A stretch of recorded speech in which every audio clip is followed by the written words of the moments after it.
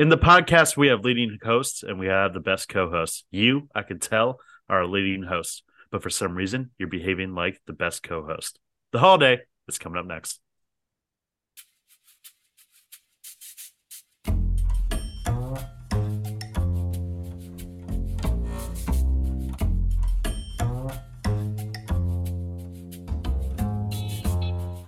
Haven't Seen It with Tim Sestito and Tommy Tevenet.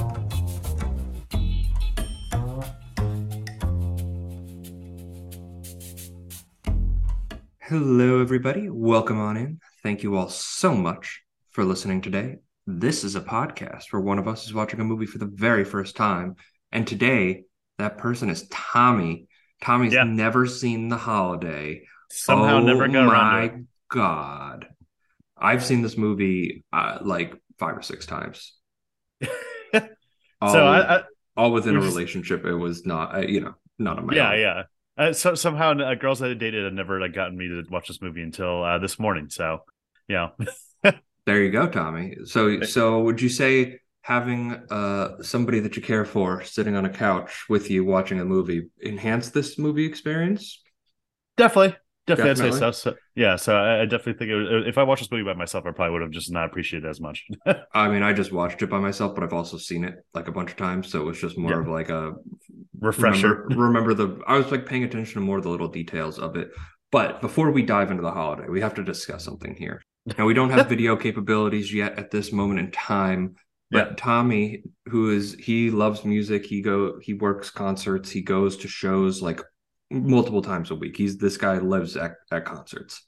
Yeah. And I see he has an American Idiot shirt on, and I was talking to him about the album before we started recording, and he's like, yeah, man, like some of my friends showed it to me like a year and a half ago, and that just absolutely blew my mind because it fits your personality and your personality so perfectly. Like it just feels like it was one of those albums that defined you and like shaped you like it did for me. Like that's like a staple album for me. I've listened to it cover to cover so many times. How this feels like The Godfather all over again. We could almost like rename this podcast Haven't Listened to It, just like have a music spin-off podcast right here. So this is where it starts. But yeah, for some reason, like I was a classic rock snob like throughout high school. And so was I. I still kind of am. Well, yeah, in some ways, like I've gone a little bit past that, but like, for a while I was like, oh, no music past 1990 was good. So like it took me a while, and like, I went through my indie phase, and like the last few years I've been going back through my punk phase again. And then instead of just focusing just on the classic punk, I started listening to more of like, the Green Day, like Good Charlotte, shit like that, and just like pop punk stuff that I missed out on back in the day. So it's just like, okay, fuck it, this is what I'm missing. I saw Green Day last year, fucking love them, and then this Green Day shirt is giving me some grief. I remember when I went to go see Crimes of the Future earlier this year with our buddy Will, friend of the podcast. I was wearing the Green Day shirt, and we were really tired coming out of the movie, just exhausted. And some guy came up to me and he was like, hey man, like what's your favorite song off that album? And like my brain was fried. I was not ready to answer. And I was like, I'm too tired. I don't know, man. What are you, like a hot chick wearing a band t-shirt? You're a fan of Green Day? Name me 3 songs, dude. That's what I felt. I was like, oh god, now I know how every girl feels when they wear a band shirt. Shit. Tommy, how often have you gatekeeped women wearing t-shirts? Be honest here. Never. That's what happened.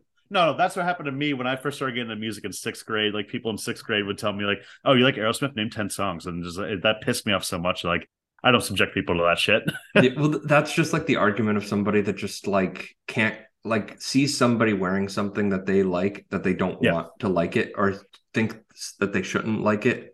I mean, obviously, there's people that pose with it because of the aesthetic of it. You know what I mean? Like, I feel like Nirvana shirts are always super popular with in pop culture, and it's like they smell like Teen Spirit and like Come As You Are, but like they don't, like if you said In Utero to them, they don't know what it is. Do you know what Nevermind is? They don't know what that's referring to. But like, there's some people like that. Also, who gives a shit? Exactly, who gives a shit? Shirt.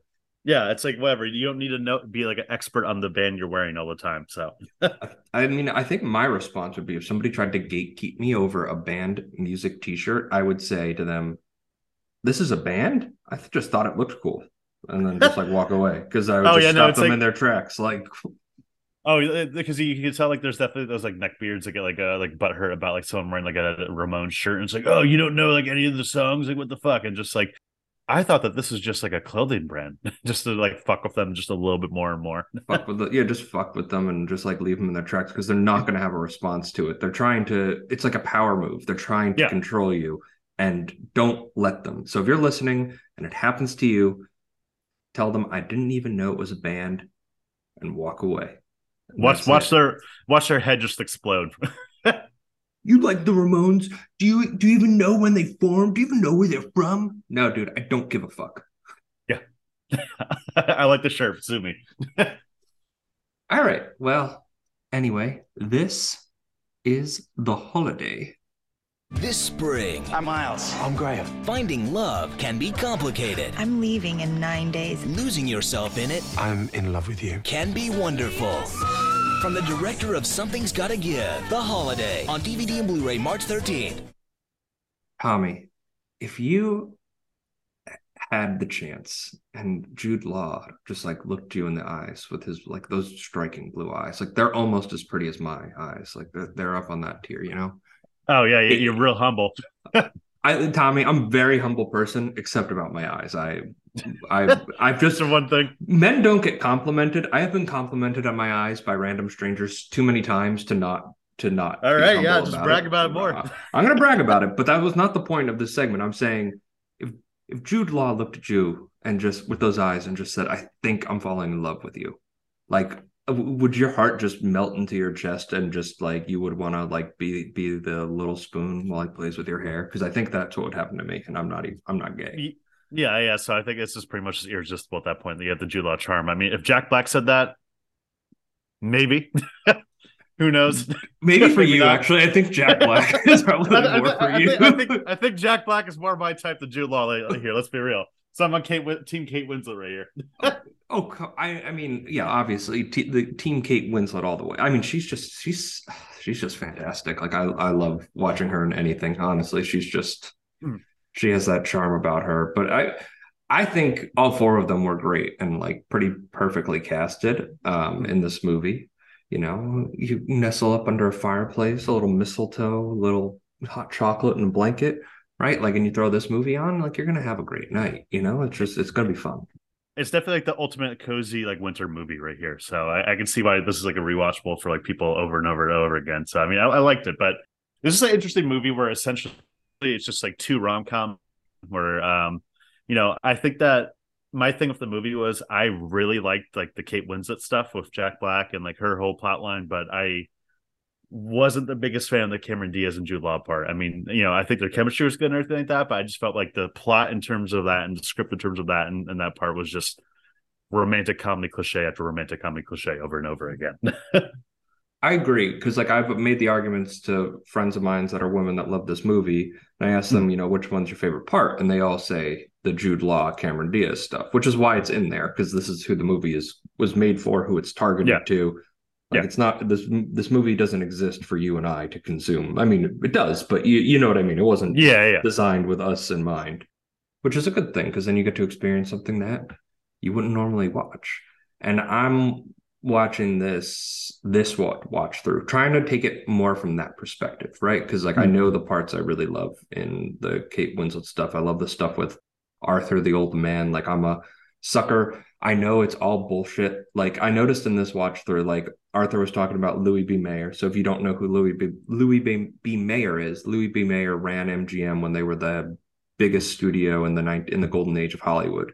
And he was like, I loved every second of working for him. He was the best. I'm like, pretty much everybody that knew Louis B. Mayer fucking hated him because he was a gigantic prick and he ran Hollywood. I mean, but he ran Hollywood. But I mean, he was a gigantic prick and a gigantic piece of shit. But like, I still love when the movies just, they romanticize it, right? Like, exactly. Maybe Arthur just had a good experience. Yeah, maybe Arthur was one of the people that just had a blind eye to all the bullshit. Well, he said that he was Louis B. Mayer's personal assistant, so I don't think he just had some magical experience. It sounds like the worst job in Hollywood to start off with, if we're being honest. Yeah, so it's just terrible right there. So, I mean, it's one of those things. Like, I was ready to when we first started watching this movie. I was ready to like come on here and dunk on the fact that they thought that Jack Black could be a leading romantic lead in the movie, but somehow it worked for me. I think that they like sanded off his they kept kind of his typical like comedic persona, but kind of sanded off the edges a little bit more. So it wasn't like, like this isn't grungy Jack Black in School of Rock or Tenacious D, where he's just like the guy in a band t-shirt that fucking like clearly like hasn't showered in 5 days or something like that. This is Jack Black. If he like had a little bit, it was a little quirky, but still was kind of just like kept together, clean shaven and shit like that. And like you could see him actually dating people. Well, I think it's in his rider that if he has to be clean shaven, not even just like a little baby scruff, he gets like it's like 50,000 extra a day for every day on set that he's clean shaven. Yeah, especially now where he looks like fucking Thor with his beard. Oh, like, Fat Thor to be in particular. Fat. He's more like the Stay Puffed Marshmallow Man with a beard than Thor. But go off, Tommy. Well, fat Thor in the Endgame. I got the reference, Tommy. That's fat shaming, and I can't believe that you would partake in that because there was a bunch of articles by a bunch of people that write clickbait to annoy people. Did I just shit on a Marvel movie? Aggregator, right there. You brought it up. You brought it up. I didn't mention it. But regardless, yeah. So I think that Jack Black was very charming in this movie. I mean, that whole blockbuster scene was just like a really great show of their chemistry right there. Oh wow, Tommy, what a setup, my man. Because guess what? I have that right here. Have you seen this? Chariots of Fire. Loved it. Cling, cling, cling, cling, cling, cling. Such a great score by Vangelis. He took electronic scores to a new level. It was groundbreaking. I'm going to test you on this later. Okay, Driving Miss Daisy, Hans. Very unexpected. Do you remember how great it was? Roodle-dee-doo, scroodle-dee-doo, roodle-dee-doo, sassy. Love it. Is this a bad game? No. Okay. Keep going. Sometimes I get self-conscious about my ga-ra-da-da-da and scraddle-da. Are you embarrassed by this game I've started to play? Okay. It's not elaborate. I can go loud. But 2 notes, and you've got a villain. I don't know what to say about it. Totally brill. Uh-oh. Where have you gone, Joe DiMaggio? I bet you didn't know. That was all written for the movie. It was a score, technically. I did know that one. Can't go anywhere. Oh, my God. I love that line. Just can't go anywhere. So if you didn't know, if you haven't seen it, that's Dustin Hoffman. Yeah. At the video store. They got him for a little cameo where he goes, just can't go anywhere. Have you seen The Graduate, Tommy? I have seen The Graduate. So I think I watched that in high school. I think one of the classes we watched it. But apparently what happened there was that Dustin Hoffman was literally just like going to Blockbuster to rent a movie. And then like he saw the lights and was like, oh, hey, what's going on here? And he knew Nancy Myers and she was like, oh, Dustin Hoffman, quick. We'll just make this quick scene for you right here. So I have to ask you one question. Is this the last movie set in the present day that takes place in a video store? No, wasn't there? Wasn't there that movie Be Kind Rewind? That is true. Okay, so you beat me right there. But I think. Well, okay. In the sense that a video store is like a successful business structure, yes. Yeah. I feel like now video stores are like the punchline of a joke. You know what I mean? It's just like you're working at a fucking video store. You know what I mean? It's just like a guy running a failing business idea. That's the business you put it in, like. Or like some quirky, like hipster bullshit within a record store too, or something like that. Yeah, in Portland or some shit, right? Yeah, that's where that would be. Probably the last Blockbuster, like in terms of them be like functioning as what Blockbuster was. So if you were younger and you never experienced the beauty and majesty of Blockbuster in its heyday, and you want to know what it's like, turn on The Holiday. Yeah. Get to that scene and just enjoy. Yeah, I mean, Jack Black and Kate Winslet have that chemistry, just like it sparks. You know what I mean? And I think it's because they're both going, like the characters are both going through 2 very different things, where they're both in love with very toxic people, and it's getting over that toxicity that they have. Like Kate Winslet is in love with like this guy she works with. They've been like seeing each other for 3 years, but he's just cheating on her, never treating her right, but then making this big grand gesture to get her back. And then just treating her like trash again. And Jack Black's dating like a model who's like out of his league, quote unquote. And right after this moment where that clip cut, he sees her back in town after a shoot, walking with, Mr. Muscles, Mr. Tough Guy, Mr. Perfect down the street, and breaks his heart. And they're attracted to people that are going to hurt them. And they don't know why, and they don't know what they can do to change that about themselves.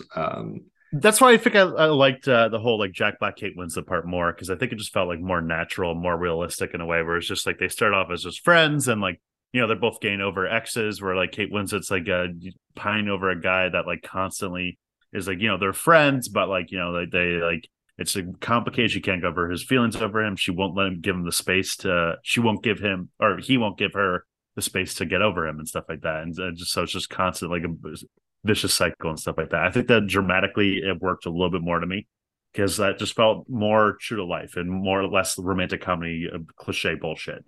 Well, here's the thing. The whole movie's cliche. That specific plot line is not cliche to rom-coms. It's not typical of it. All the stuff with the Hollywood bullshit and becoming friends with the old man who's the neighbor, like that's it. Like, Nancy Meyers, I think her strength in all of her movies is, and I think this is why we'll get to the England stuff, and I know it's not your favorite part of the movie, but I think all the England stuff works because she's able to elevate the corniness of it. It's because it's not a Hallmark movie. Like Hallmark movies are fucking. Have you ever watched one? Have you ever sat and watched a Hallmark Christmas movie? I think I probably like watched one in the background when my mom had it on, like back when I was living at home back in the day. No, I'm not talking about it was on in the background. You kept walking in and out of the room. Have you sat down and watched a Hallmark Christmas movie? No. I've done it once, and it's they're terrible. They're garbage. They are. But I know people who love them, and it's because it's exactly what they want. Like there's no twists. There's no suspense. Like they want something really cheesy. They want that beautiful, like spontaneous love with good-looking people that are not really great actors. And that's what this is not a Hallmark movie. I think it's just in the I think it's in the character development of it. It's in the way that information is revealed about each of the other people, and even the suspense in it, right? Like Miles and Iris, Kate Winslet and Jack Black, are on a date. They're both separated from their people or whatever. And then his ex-girlfriend calls. She calls and is like, oh, like, we need to talk, like, doing the whole, like, I made such a mistake. We need to get back together, blah, blah, blah, blah, blah, all that stuff. And it just ends with him on his face there. And then you don't see anything. And then you just cut to the Kate Winslet when Jasper makes his grand gesture of flying from England to Los Angeles to surprise her, and it's where she has her main character moment, and she stands up to him, right? But we don't know what's going on with Jack Black. Like we don't know what's going on. We just leave him there, and then she goes to the Writers Guild of America event for Arthur, the old man, and who comes running down right as Arthur gets to the podium? Jack Black, right? Like. You kind of knew it was coming, but it's in the way the information is revealed. Yeah, it definitely felt a little bit more natural, just a little bit more just like not forced in some ways, which you could definitely feel out some more rom-coms, in which I felt the second part, the other half of this movie had more forced stuff in it. I don't think it was forced. I actually thought it. I think adding the children into it and the divorced, or not the widowed part into it, makes it really sweet, because Jude Law, like they do the opening where Kate Winslet has her monologue, and we just see Jude Law at a bar, like just like a girl eyeing him because he's the only good-looking man in England, and he just like smiles, and you got the implication, and then we don't see him until he knocks on Iris's door, unaware that Amanda, Cameron Diaz, is staying at that place. Who is it? It's me. Hurry up. It's freezing. Who are you? Iris, open the door or I swear I'm going to take a leak all over your front. Oh. You're not Iris. Or if you are, I'm much drunker than I realised. I'm sorry for my profanity. I wasn't expecting you. Well, I wasn't expecting you either. Nevertheless, may I just... Oh, yeah, of course, sure, you had to, yeah. I'm Graham, Iris's brother. Oh, brother. Well, I'm Amanda Woods. I'm staying here. Amanda Woods? Is that all one word? No. No, it's not.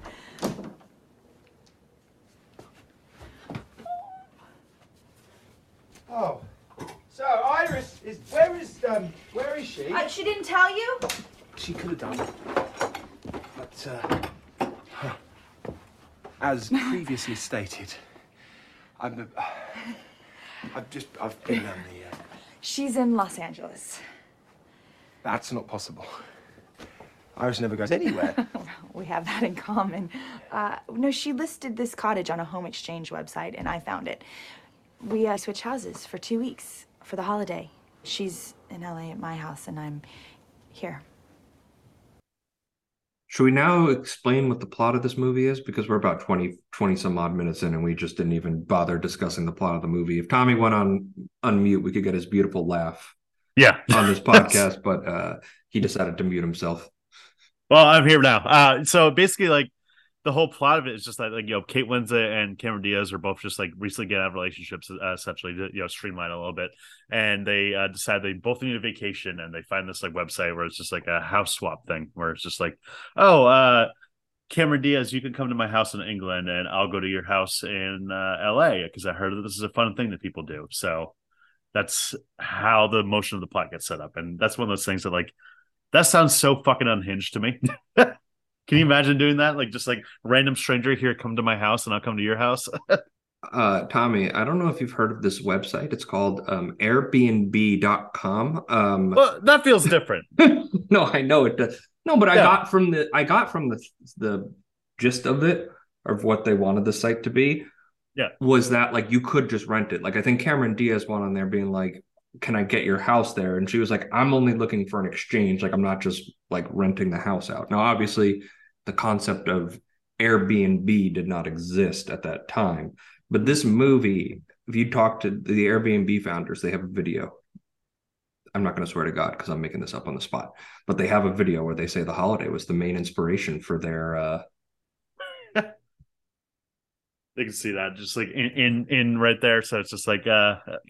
Jesus Christ.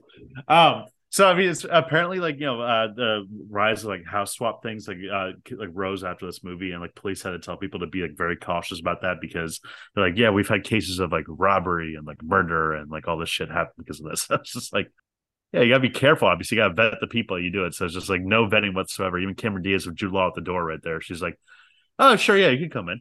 Well, Jude Law, you're safe. Okay, if you saw that guy. Yeah, you're letting him in your house. As I said earlier, Jude Law looks in your eyes and says, I think I'm falling in love with you. Oh, yeah. God. Oh, my God.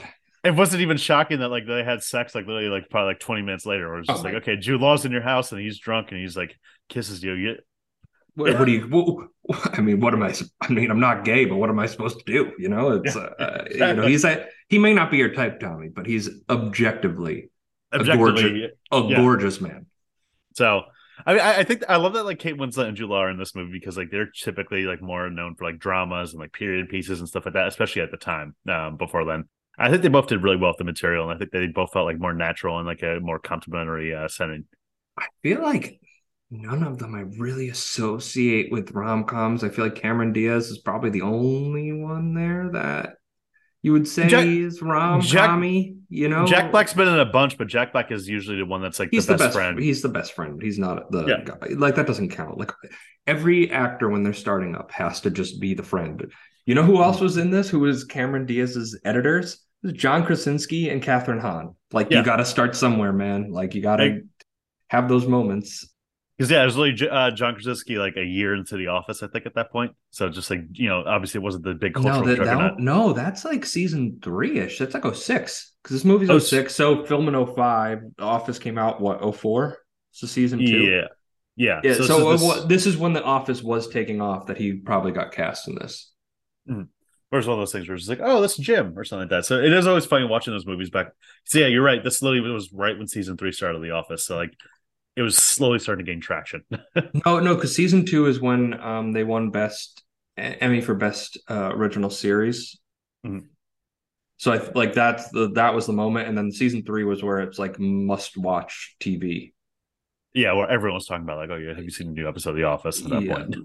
Well, I was having this conversation with friends just because we're on The Office. You mentioned it, Tommy. And we were talking about, because like, you know, listen, we're a little older, and like I remember being in school when The Office came out, and I remember it was like, if you did not watch The Office before going to school the next day, everybody was going to talk about it, and you were going to get it spoiled, and you weren't going to be able to contribute, and you had to make sure you watched The Office because everybody watched it. I'll admit I was a little bit of a late horse to The Office. I mean, I obviously I watched like here and there, like you know, reruns and stuff like that. Green Day, The Office, Tommy. Oh my God. Well, I mean, I got to. I mean, I watched a few episodes here and there, but it was never something like I watched every single episode until I worked at Mattress Firm back in the day, and Mattress Firm was so slow that they would let you like do whatever you wanted like when you're at work. So I ended up watching every single episode of The Office in the span of a month. So that was how slow that job was. Just wake up, watch The Office, watch a few episodes where you're making breakfast, go to work, watch 7 episodes of The Office, go home, watch a few more episodes of The Office. It was a time of my life. I'll say that. And I have no, is that the wrong movie? Yeah, but no, because we were talking about how it's like so popular with like Gen Z and stuff like that. And that, and it's like, you guys don't get it. Like you don't get how big it was at the time. People were like, we're finding it like it was just a cult hit when it was out. It's like, no, dude. I remember like in 6th grade. I think 6th grade was when The Office premiered. And I remember people like even then in 6th grade in the gym locker room were talking about it and like making quotes about it over and over again. So something you couldn't avoid. and also think about it with The Office, like it came out like Steve Carell's on it, and then 05 is the 40-Year-Old Virgin where Steve Carell became A-list. So talk about run. Yeah, no, but I'm saying like it gave The Office that much more traction. Well, that's why I didn't cancel it, because I think the first season was supposed to be like didn't do too well, or it was just like okay. It was, and then they're like, you know, 40-Year-Old Virgin was coming out, and like we should probably keep this. Yeah. They were like, oh, the Steve Carell guy, kind of funny, kind of a funny guy. But that's not what the premise of this movie is. It's not The Office, even though John Krasinski's in it. But yeah, Cameron Diaz, Jude Law, like as we showcased, the chemistry was there, like initially from the spark of when they met. I really think him having the daughters and keeping it a secret after Cameron Diaz kind of shared everything that happened to her in her life, like her parents getting divorced, right? She was like, we used to be the 3 Musketeers. I cried myself to sleep. And then she surprises him at his house, sees his daughters, they're lying in the tent, which was adorable. You have to admit. Set design, it was adorable, but I'll admit that like that scene of like, you know, him revealing the kids like kind of made my eyes roll, where I was like, of course this is where the movie goes right there. So it felt like very predictable, almost like in the Hallmark sense, where it's just like, oh, like Cameron Diaz's story, she's this uptight person that works too much, and like, you know, she needs to relax and goes down, and then like she meets this guy who at first he seems cool, and then they say, oh, you have a kid, and like you have a widow, and you're really charming and sensitive and take care of all these kids, and it kind of just made me feel like typical Hallmark movie bullshit almost. Obviously, this is a little better than that. Not a little better. It's a lot better. It's a lot better, yeah, in terms of production value and acting, directing, all that. But and writing, just writing, but plot, everything else. But plot wise is just like, oh god, like of course this is where it's fucking right. But you got to think of it from Nancy Meyers' perspective, and like obviously I don't know what was going on in her head when she wrote this screenplay, but it's like I have this like interesting idea for Kate Winslet. Like it's a character journey for her to overcome like her dependence on somebody that's toxic. But to get people in the theaters, I can set this other thing in this really cute, whimsical British town where the snow is always falling and it's cold, and they'll have beautiful winter jackets. Also, Cameron Diaz, she is the greatest runner in heels I've ever seen in my life. When she gets out of that car to return back to Jude Law, and she is just sprinting in heels down an icy road.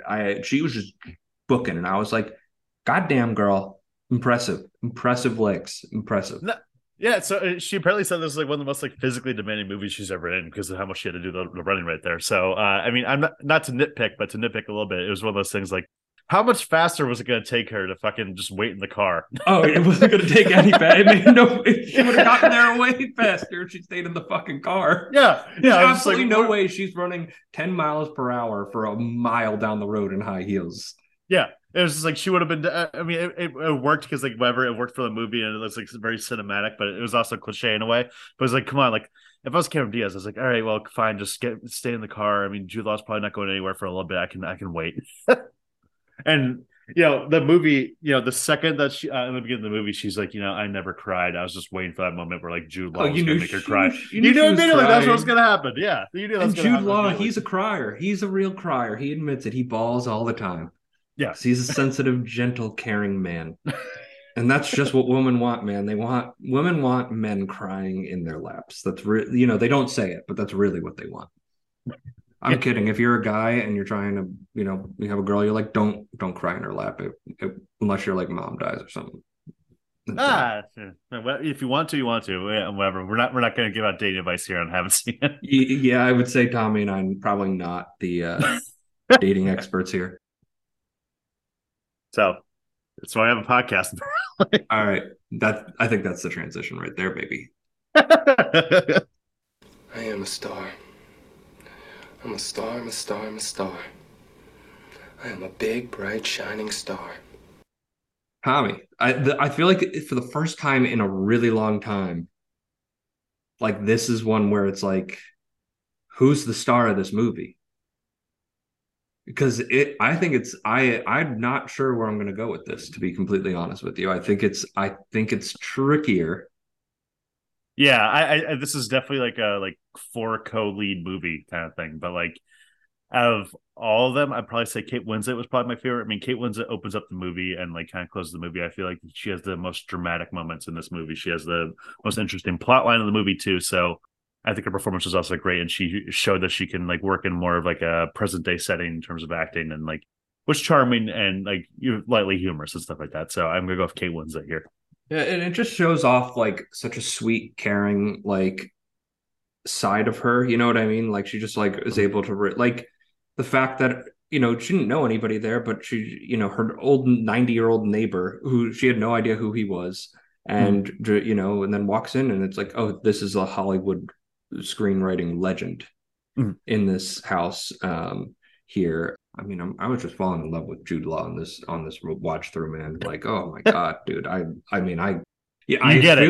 feel like there was the joke a while ago because I feel like in this was the era where Jude Law just said yes to everything to fund his cocaine problem.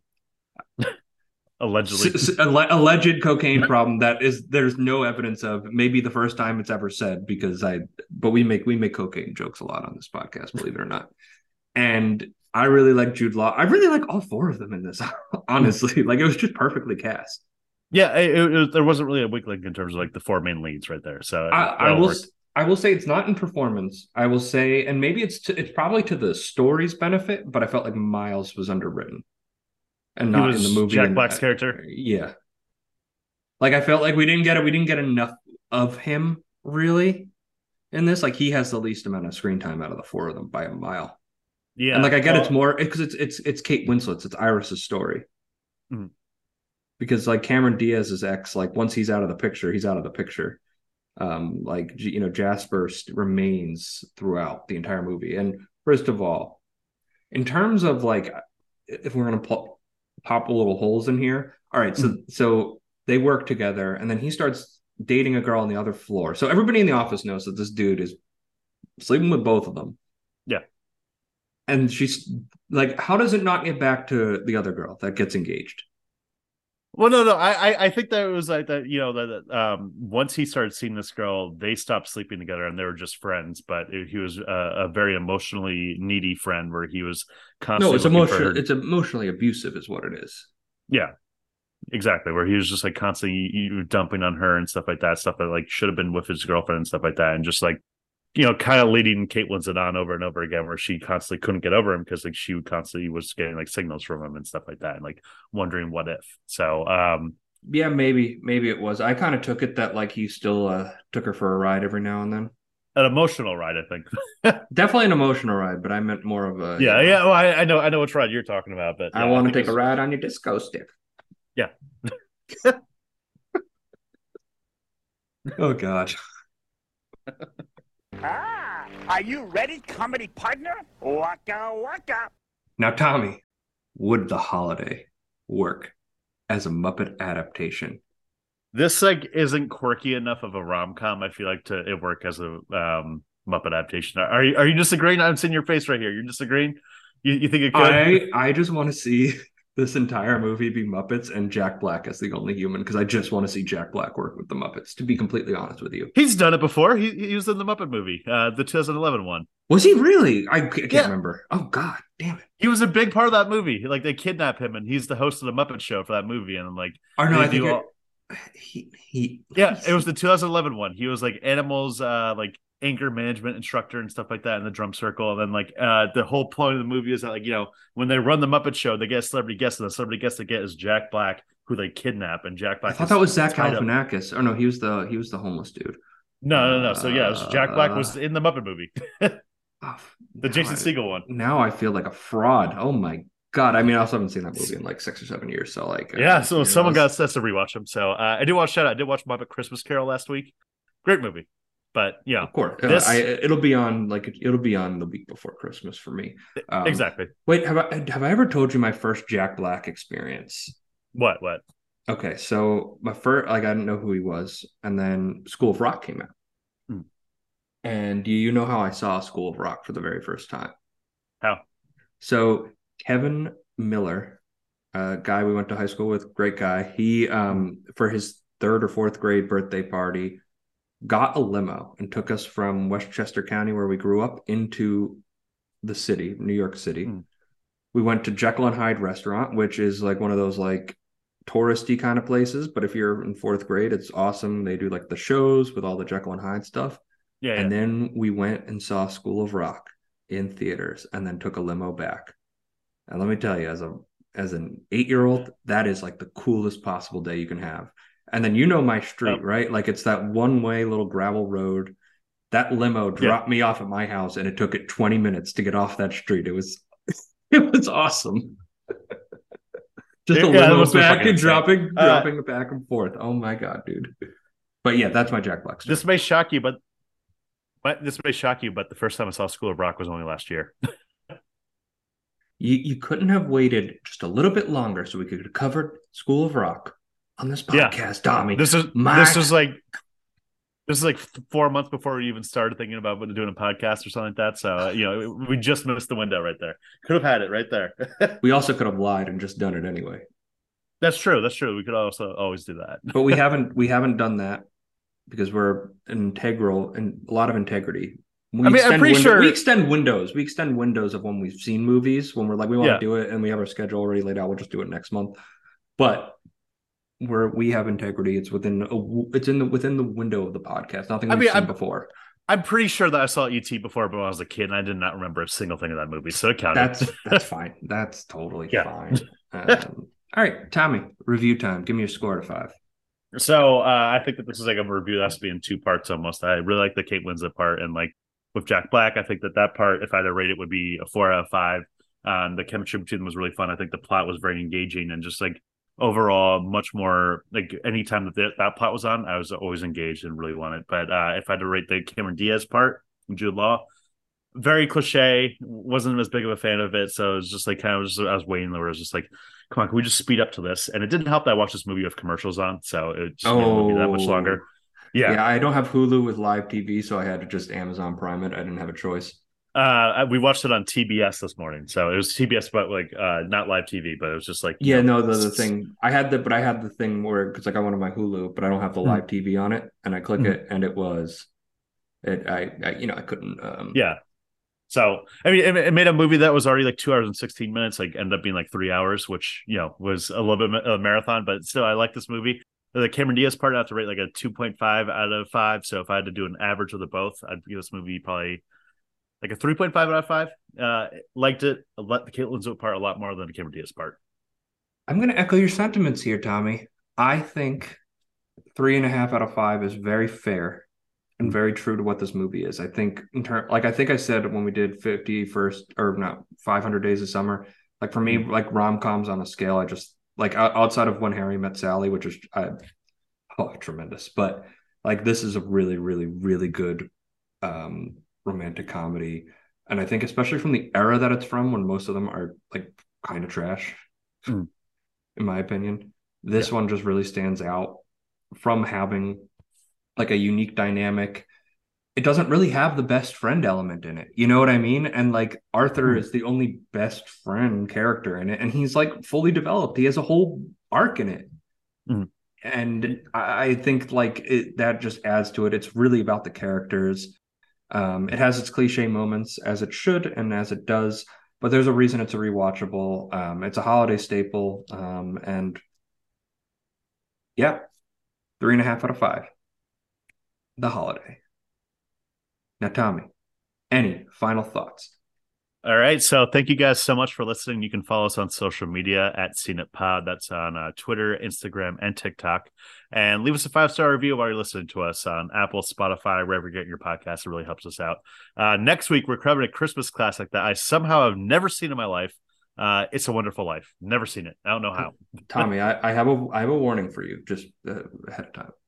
Yeah. If you give this movie anything less than a 4.5 out of 5, it's over. it's over, man.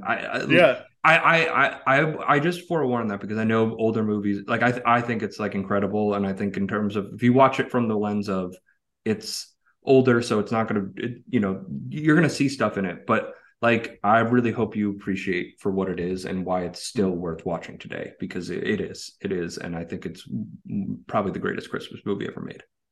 All right, well, I'm excited to watch it. So it's also it's also in the Die Hard realm of not really a Christmas movie, and you'll understand exactly what I mean when you watch it. All right, yeah, can't wait. So thank you guys all so much for listening today. We'll see you next week.